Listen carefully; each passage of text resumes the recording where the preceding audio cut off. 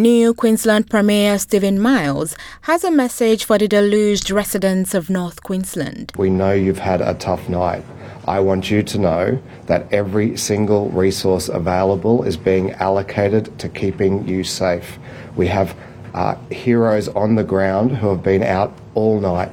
We deployed literally every boat we could get our hands on in Cairns to evacuate those who couldn't safely evacuate themselves, and more help is on the way.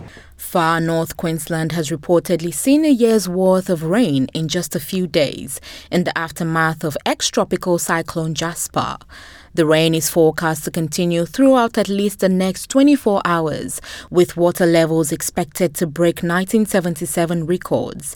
The Premier says the Australian Defence Force is heading north to help the evacuation efforts. Prime Minister Anthony Albanese has also confirmed to ABC Radio help is on the way for affected communities.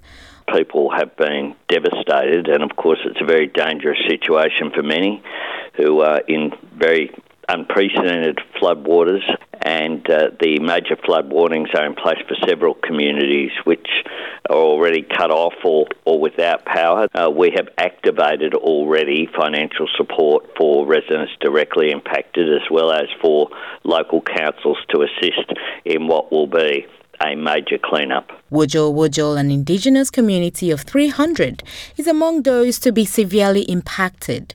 The entire town is being evacuated into Cooktown. Queensland Police Commissioner Katarina Carroll says evacuations are happening as soon as emergency services can reach them, and she's urged the residents to keep listening to official advice. The greatest challenge so far for everyone has been access into some of these areas, and will continue to challenge us. The area is still very dangerous to move around, particularly the flash flooding and the volume of water over the roads. Can I please ask, if you don't have to be on the roads, don't. Stay safely within your homes unless you have to evacuate. Queensland Fire and Emergency Services say they have received more than 1,000 requests for assistance in the last 24 hours alone. These residents say they've been devastated by the flooding. Probably the worst thing I've ever seen or swam through to get to help. There's so many houses in there that are just devastated. So many people have lost everything.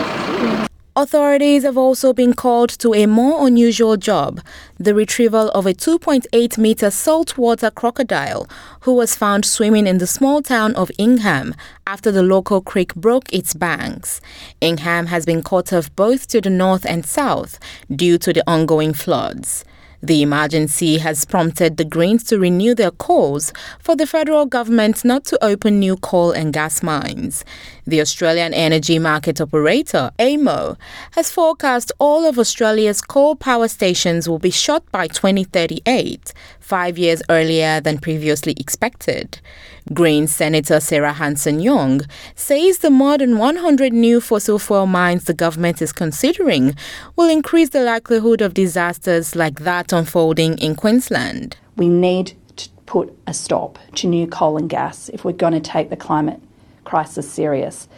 This is a warning sign for politicians and governments everywhere, but here in Australia, Australian governments need to sit up and take notice.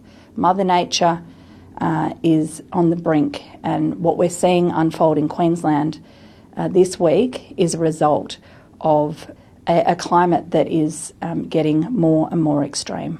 Omar Bello, SBS News.